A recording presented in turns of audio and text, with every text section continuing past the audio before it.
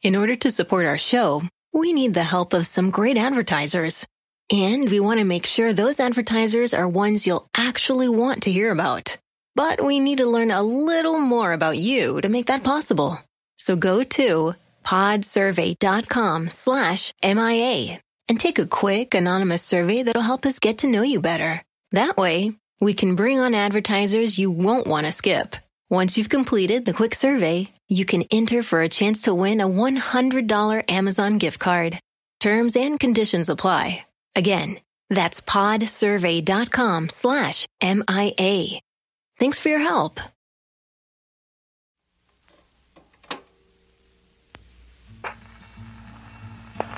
Her name was Elizabeth Ann. I've known not a soul sweeter than. Her name was Elizabeth Ann, and to her family, she was a child of beauty and grace. Oh, where have you gone, little messenger of love? Why have they taken you away? Jeannie Gill Hink wrote and recorded this song called Messenger of Love. It both honors and calls out to someone she loves dearly to this day, even though it's been nearly 60 years since they last saw one another. I wanted to pass down the heritage or the story of Beth. You don't want people to forget Beth. No, I don't. And I don't want people to forget that it only takes an instant for your entire world to change. That song and those lyrics tell how her world changed, and of her sister, Elizabeth Ann Gill, whom they call Beth. We had no premonition or clue that the days with her were numbered so few. Beth Gill disappeared when she was just 2 years old. I'm Josh Mankiewicz, and this is Missing in America, a podcast from Dateline. This case began in the 1960s, and it's a unique one. It's the story of a family's tireless, dedicated search for that little girl, who would now be a 60-year-old woman. Over the decades since Beth's disappearance, police have chased leads, sought out suspects, conducted searches. They've had sightings, a confession, and the most promising, at least a dozen women have come forward believing they are Beth. Well, they aren't. But at the end of the day, that is what her family is hoping for, after decades of searching, that Beth finds them. So listen carefully. Beth might very well be alive. You might know her. You might even be her. I won't stop looking for her. If she's out there, and I believe she is, we have to be where she can find us. To tell Beth's story, we need to take you back almost 6 decades, to Sunday, June 13th, 1965. We begin in the town of Cape Girardeau, Missouri, in a home on South Lorimer Street, just a few blocks from the Mississippi River. We lived in a house that my dad had actually grown up in. That's Martha Gill Hamilton, another of Beth's sisters. Many of the neighbors at that time had lived there for years and years. In fact, they were all considered somewhat like family. We all kind of looked out for each other. There were 10 children in the Gill family, ranging in age from 2 to 19. Back then, Martha was 15. Jeannie was 13. On that June afternoon, 8 of the kids, including Beth, were at home, enjoying the summer day. It was a Sunday. It was a beautiful day. All of us kids were playing outside. 4:15 p.m., time for church. The older children were getting dressed and gathering the younger ones. As they were all getting ready, Jeannie remembers catching a glimpse of Beth. She was in the backyard when I saw her. Sometimes she would play with the cats or the animals in the yard. Then, 15 minutes later, I called the kids in, and we were looking for Beth. And that's when we realized that she was not with us. They started calling out for her, searching inside the house and the yard, then everywhere. No one could find Beth. We went to the neighbors' homes to see if they had seen her. We just started calling for her. And no response. No. And now, suddenly, they were frightened. The search turned frantic. Beth's brothers and sisters scoured the neighborhood with anyone they could get to help them, shouting her name and looking under every bush, behind every tree, and at every shadow on every street. I finally accepted that she just wasn't anywhere she should have been. And so I called my sister Laura, and Laura said, call the police. In that moment of Beth's disappearance, her parents weren't around. Her dad, Harry, was in St. Louis, where he worked as an electrician.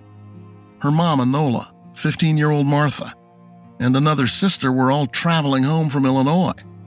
So just the older Gill children were watching the younger ones. Martha says that as they approached their neighborhood, they spotted the chaos and the Cape Girardeau cops. We saw a lot of police activity, and we were like, oh, wow, something's going on. Mom jumped out of the car and ran to the steps, and my aunt said, Nola, we can't find Beth. You'd never had a problem like this before, of Beth not turning up or wandering away or anything like that? Oh, no, not at all. My first thought was, well, she's around here. It hasn't been very long. She's off playing with somebody else and she'll turn up. Right. How long until you realized that was not happening? It was probably the next day. And I think, strangely enough, my parents thought, well, something strange has happened, but she'll be home. It was wishful thinking. Beth did not come home. And so what lingers, 6 decades later, is the girl they knew. We were all like a mother to her. She was tiny, and her hair was either light brown or some people would call her blonde, and she had the most beautiful blue eyes. Beth was the last child born into this big family. Just a house full of kids, kind of chaotic. My dad worked, my mother stayed home and took care of the kids. 1965 was a more innocent time when little girls didn't just disappear into thin air. Lorimer Street wasn't Easy Street, but it was their street. And it was safe. Or maybe it just felt that way for most of their childhood. It was an entirely different mindset back then. The attitudes were different because society was different. We didn't often see people as potential predators. No. And in fact, episodes like the one we're talking about are one of the things that change people's attitudes. Yes.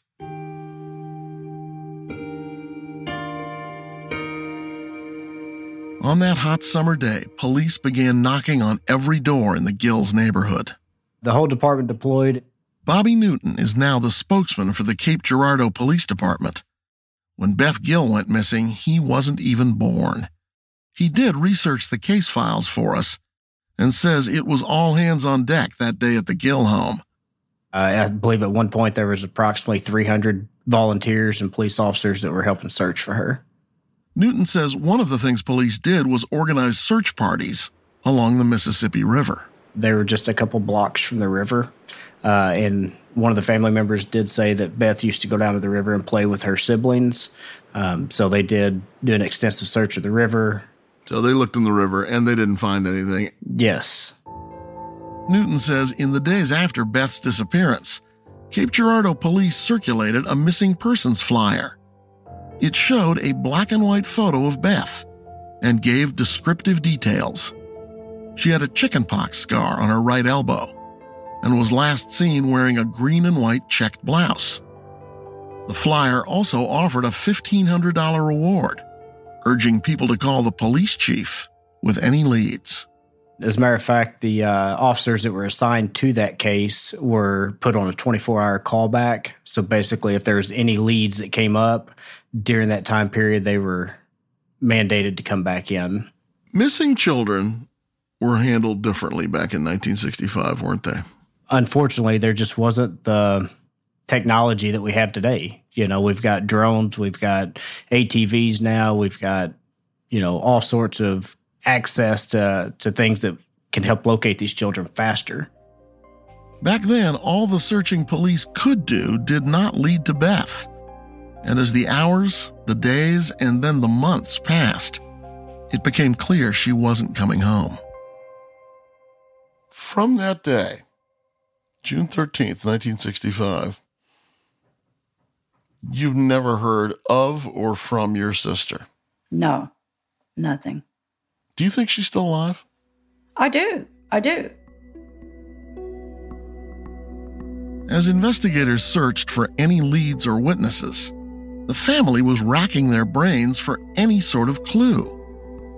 Until their mom remembered something that happened just a week before Beth disappeared. We were carrying things to the car, and Beth had been outside sitting on the steps. Mom walked out and saw Beth talking to this strange woman and called her back. She said she was a middle-aged or to older woman and a little bit heavy set, and that was about it. Their mom described the car the woman was sitting in, a 1965 Ford Thunderbird. That was an unusual sight in their neighborhood. Jeannie and Martha's mom told police about the incident, and through investigation, officers learned this woman was traveling with 3 other people, all of which led police and the Gill family to a theory about Beth's disappearance. Our feelings have always been that she was taken by someone who wanted a baby. So, who was that woman in the Thunderbird?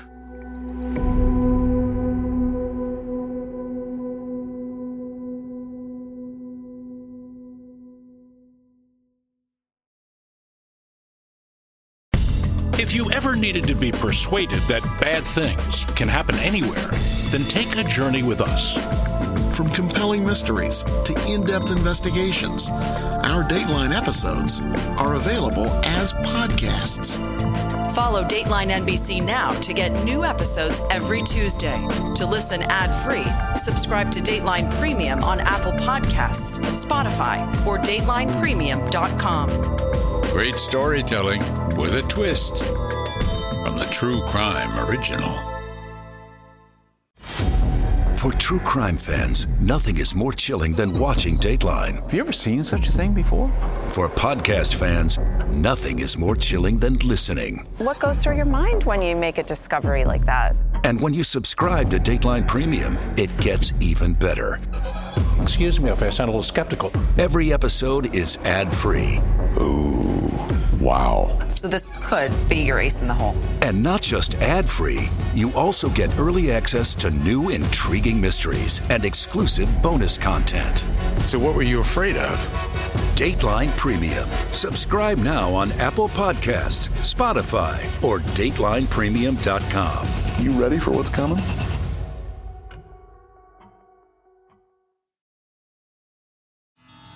And while she wondered how to play, someone stole Elizabeth away. Oh, where Cape Girardeau was a comfortable small town back in 1965, home to this big family, which included young Beth. It sounds like it was a pretty safe place. It was very safe. We were in a residential neighborhood. There were kids. We just went where we wanted to without thought of being harassed or hurt in any way. Kids played in their yards and in everyone else's too, never worrying about the dangers that might be lurking.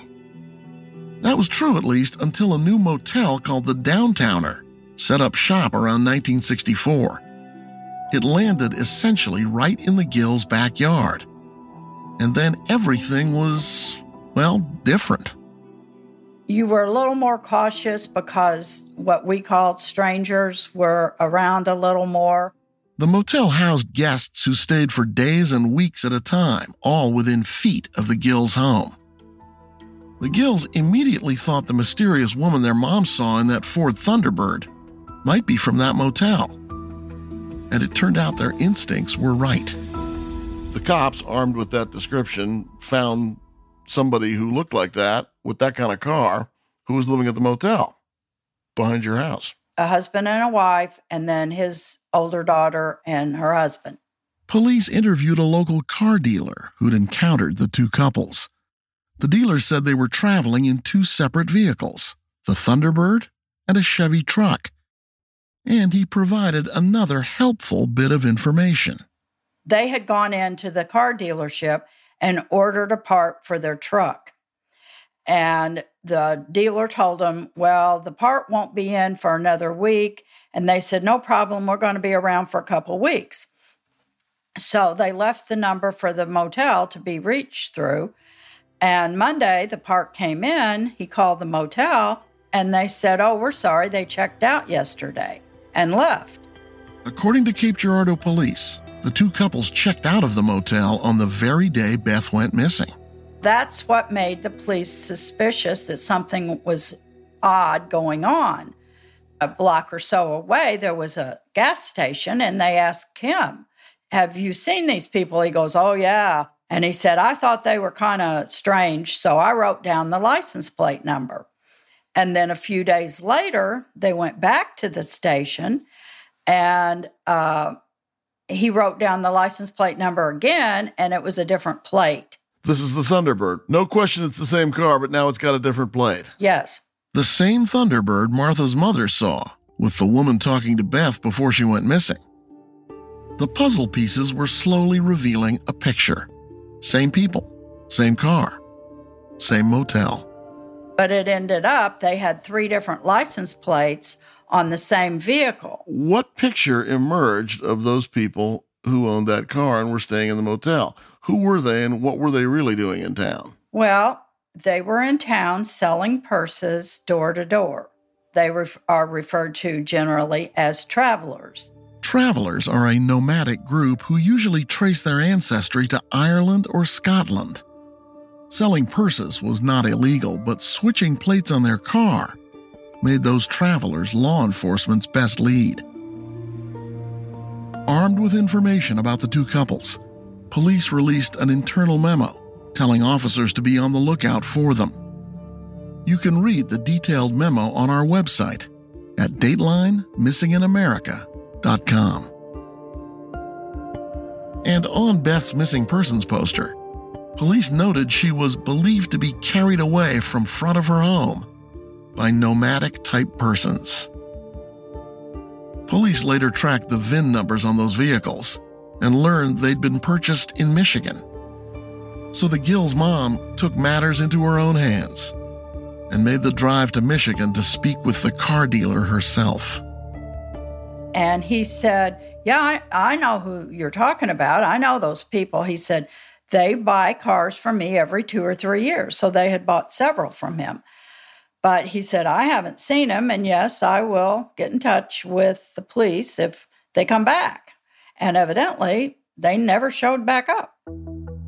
Police believed then, and still do believe, that these travelers knew something. A lot of things point back to these individuals. They were not suspected of any other crime while they were in town.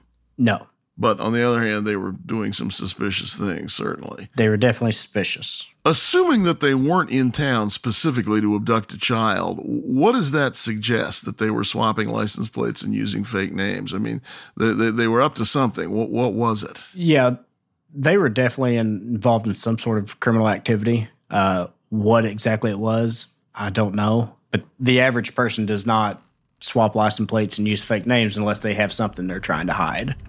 However, precisely because of the fake names and the rotation of license plates, police never zeroed in on those 4 travelers. It sounds like police worked pretty hard, but they never identified those 4 people. No, they didn't. They didn't. Regardless, the police theory back then matched the families. They believed that she was abducted. The bad news, investigators couldn't prove it. Honestly, there was very little evidence to go off of, if any. I mean, there's just, she was there 1 minute and the next she wasn't. Surprising that this little girl was abducted and not a single person saw or heard anything. That's what's amazing to me, because it was a Sunday afternoon during the middle of summer, and there's a lot of people, I'm sure, that were outside during that time. It doesn't make sense. As leads dried up, the months since Beth's disappearance became a year, and the absence of Beth's tiny presence took a giant toll on the Gill family.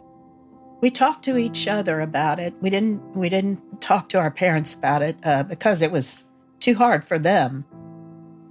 One of my younger sisters was staying with Grandma, and she said I would come home, I would walk home, and I would look in the window, and if Daddy was sitting at the table crying, I wouldn't come in. That story's still hard for you to tell. Yeah, that part is. Today, Martha and Jeannie say their mom pushed down her pain and carried on. After all, she still had 9 other children to take care of. She couldn't let it put her down because she had too many other responsibilities. But I know it was hard for her. And I know that she was hurting. My dad as well. It had been more than a year since Beth's disappearance, and her dad decided he had to do something. So he pulled out a pen and a piece of paper. Harry Gill was on a mission. On Christmas Day, 1966, he penned a letter to President Lyndon Johnson, pleading for help. He wrote about the travelers, in part, "If these persons could be found, I feel certain our little girl will be found, or at least we can learn what happened to her." He closed his letter with a reminder to the president of his family's service to the country. Quote, "My 3 brothers and I all volunteered to serve our country in World War II. I served from January 1941 to December 1945. Now I'm asking through you that my country serve my family's needs." Unquote. And about a month later, Harry opened his mailbox to find a letter from the very first FBI director, J. Edgar Hoover. It was not the answer Harry was hoping for. Hoover told the grieving father that the FBI had added Beth to their missing persons files as of April 1966, but said there was nothing more his agency could do. I think that just took the toll on him. The family waited and waited as the years passed with no more leads until 1970, when some big news came in. A convicted killer told police from behind bars that he knew where Beth was and what had happened to her.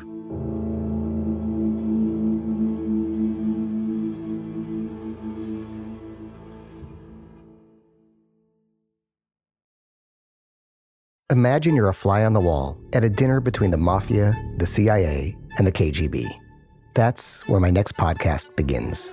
This is Neil Strauss, host of To Live and Die in LA, and I want to tell you about my new podcast, To Die For, a real-life spy story. All these girls were sent out into the world, and they were told, try to meet important men, try to attach yourself. This is a Russian model agent telling me about women sent out as agents to seduce men with political influence. The war in Ukraine is also being fought by all these girls that are all over important cities. For the first time, a Russian-trained seduction spy confesses her story of seducing men for their secrets and sometimes their lives. If you want to kill your target, you just seduce him, start having sex, and then he's very vulnerable, so you can kill him easily. From Tenderfoot TV and iHeart Podcasts, this is To Die For. Listen for free on Apple Podcasts. Her mother and father did grieve, a home too full of sadness to conceive. The year was 1970, 5 years after Beth Gill's disappearance. A man named Philip Odell Clark wrote to a local sheriff with a story that piqued the interest of everyone who knew Beth's case. Clark was already serving a life sentence in Missouri for murder when he told investigators he knew what had happened to Beth 5 years earlier, and that he could take them to her. He told authorities he hit Beth with his car one day, and then, afraid of being arrested, he buried her body. It was a horrific story, but if true, it might give the Gill family some answers to all their questions. They ended up getting him out of prison to show officers where the body was, but they were never able to corroborate any of the information that he was providing, and it ended up being not true. He just basically made it up to get out of prison for a little while. This is something the families of missing persons frequently experience. The ups and downs new leads can bring. Some are legit, but don't pan out. Others make families victims of malicious lies. After that awful hoax, the Gills faced even more pain. With the unanswered questions consuming him, Harry Gill died from a heart attack in 1970. He was 53 years old. It broke his heart, literally.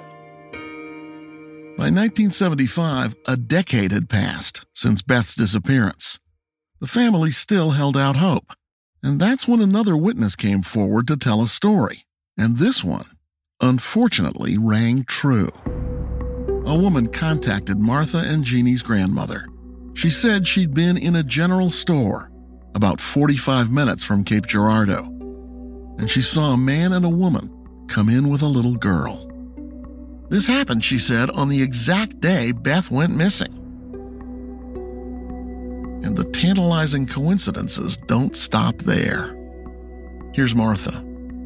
She was shopping that Sunday afternoon, and a couple came in with this little girl who was crying for her mother, and they were buying her clothes.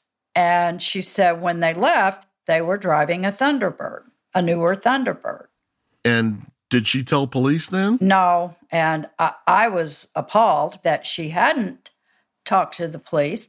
Clearly, this weighed on her conscience. How long after Beth's abduction did your grandmother end up hearing that story? It was about 10 years. In fact, I called the local police and I said, well, I just got this story. And they were like, well, we can't do anything with it now. Unlike today, there was no security video from inside the store, or outside in the parking lot, or attached to neighboring storefronts, or on homes. There were no cell phone towers to ping locations for those travelers. It was a different time for investigators. Now, this would be a reach even today, but back then, when a possible eyewitness account arrived a decade too late, it was ancient history, and there was no way to investigate it further. And so more years passed, many years. The Gill children grew up, they got married, and had families of their own. In a way, their lives went on. But at the same time, they never forgot Beth. And they never stopped looking. Over the years, when you would travel or when you'd be in a crowd, were you scanning strangers' faces thinking, maybe that's her? Yes. I think all of us kind of looked for her. I think Mother did too. By 2003, Beth's case got a fresh set of eyes. Cape Girardeau police detective Jimmy Smith. Detective Smith pulled out the dusty case file and contacted the family. Both the file and the evidence were thin. Much of it had been lost over the years. From what Smith could see in the file, the best lead in the case remained those 4 travelers in that Thunderbird and Chevy. He believed they had abducted Beth, and that she could still be alive and living under another name. And now, in the 21st century, investigators had more tools at their disposal, like DNA. In 2010, Detective Smith contacted the National Center for Missing and Exploited Children and opened a case for Beth. And after obtaining DNA samples from her mother and 2 of her sisters, he got Beth's DNA profile entered into the national database. The hope was that a match might pop up in the system. That same year, the FBI joined the investigation and reclassified her case as a kidnapping. If you're counting, that would be 44 years after Beth's father wrote that letter to President Johnson. It sure took the FBI a long time to get on this case and start interviewing people.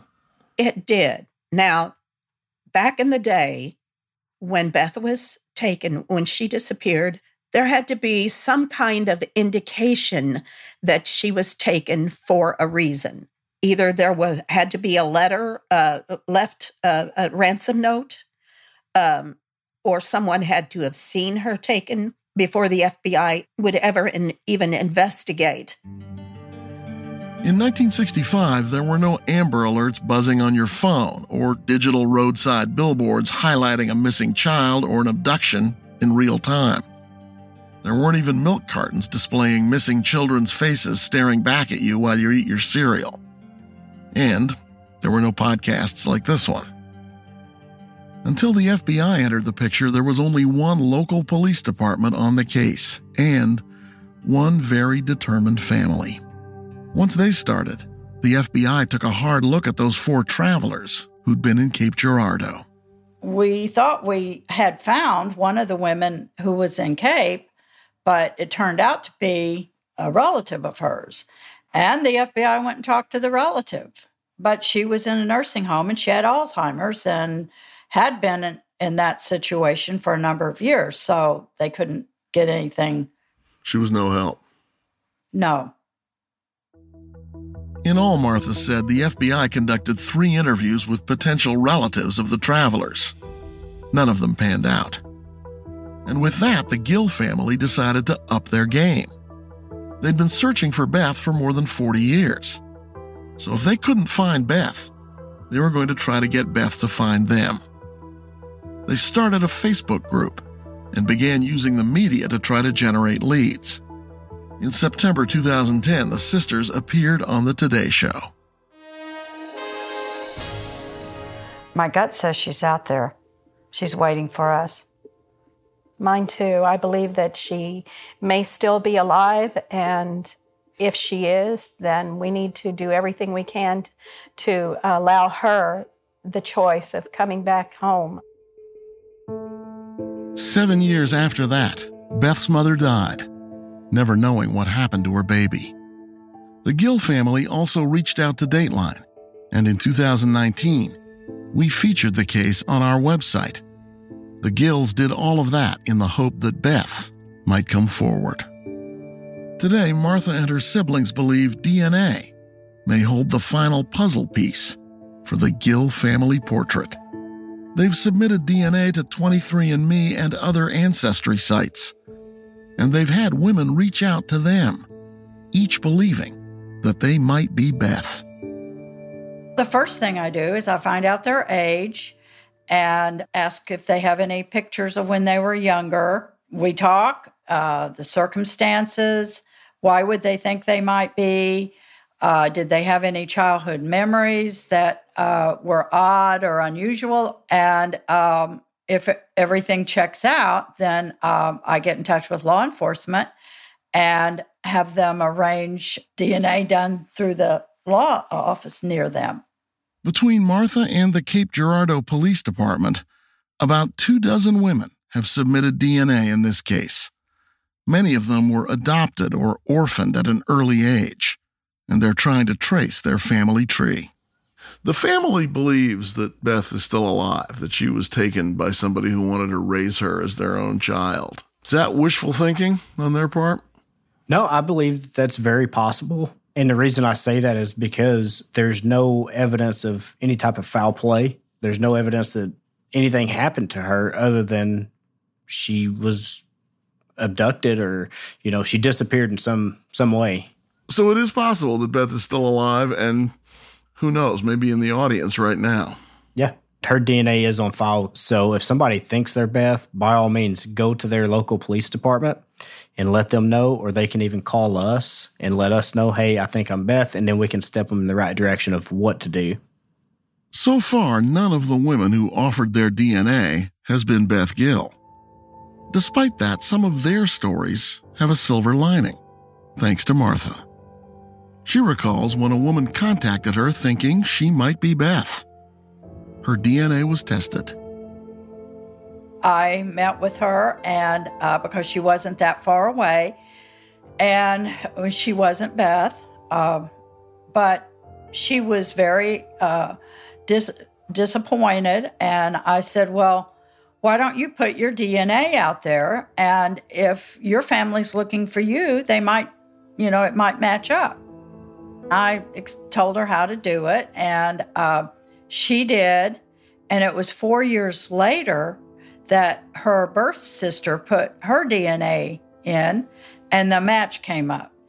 And now she's reunited with her sister. You helped do that. That's great. I didn't take credit, but... Yeah, but you clearly had a lot to do with that. Well, I helped her.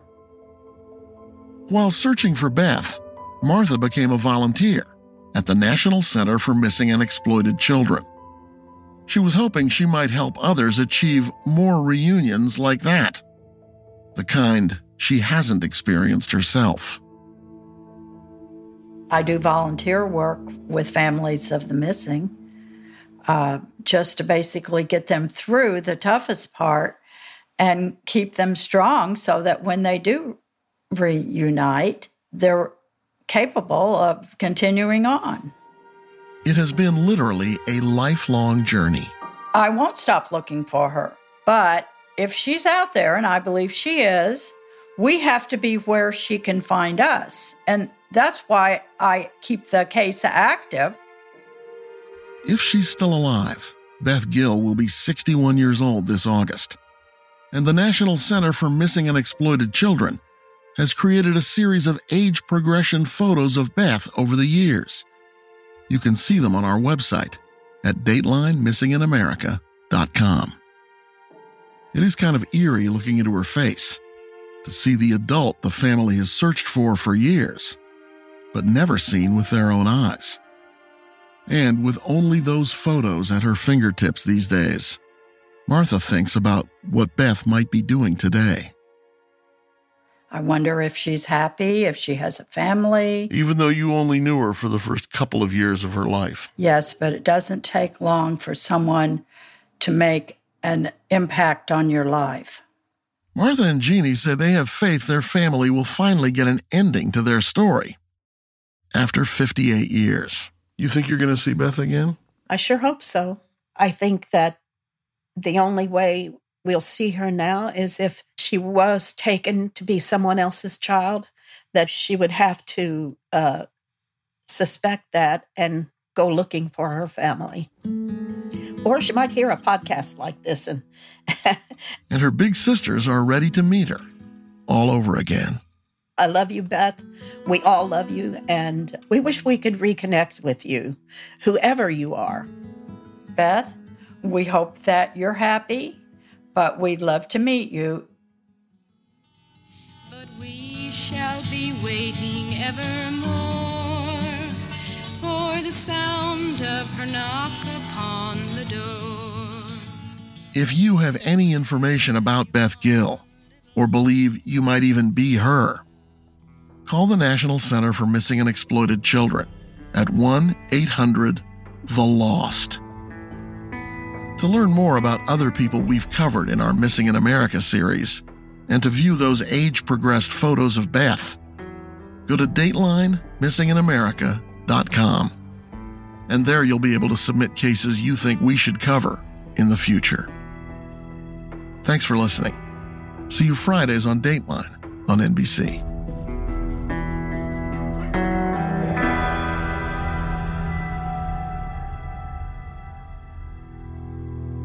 Missing in America is a production of Dateline and NBC News.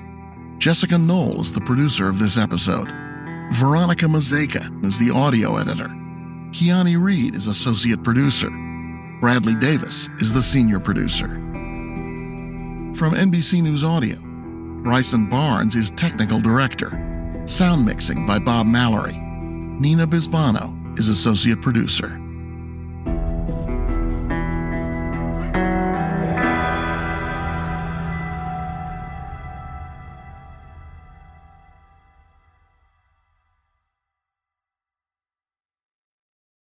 he would lie his way into their dreams. He was looking for James Bond girls. How fun would that be to be a Bond girl?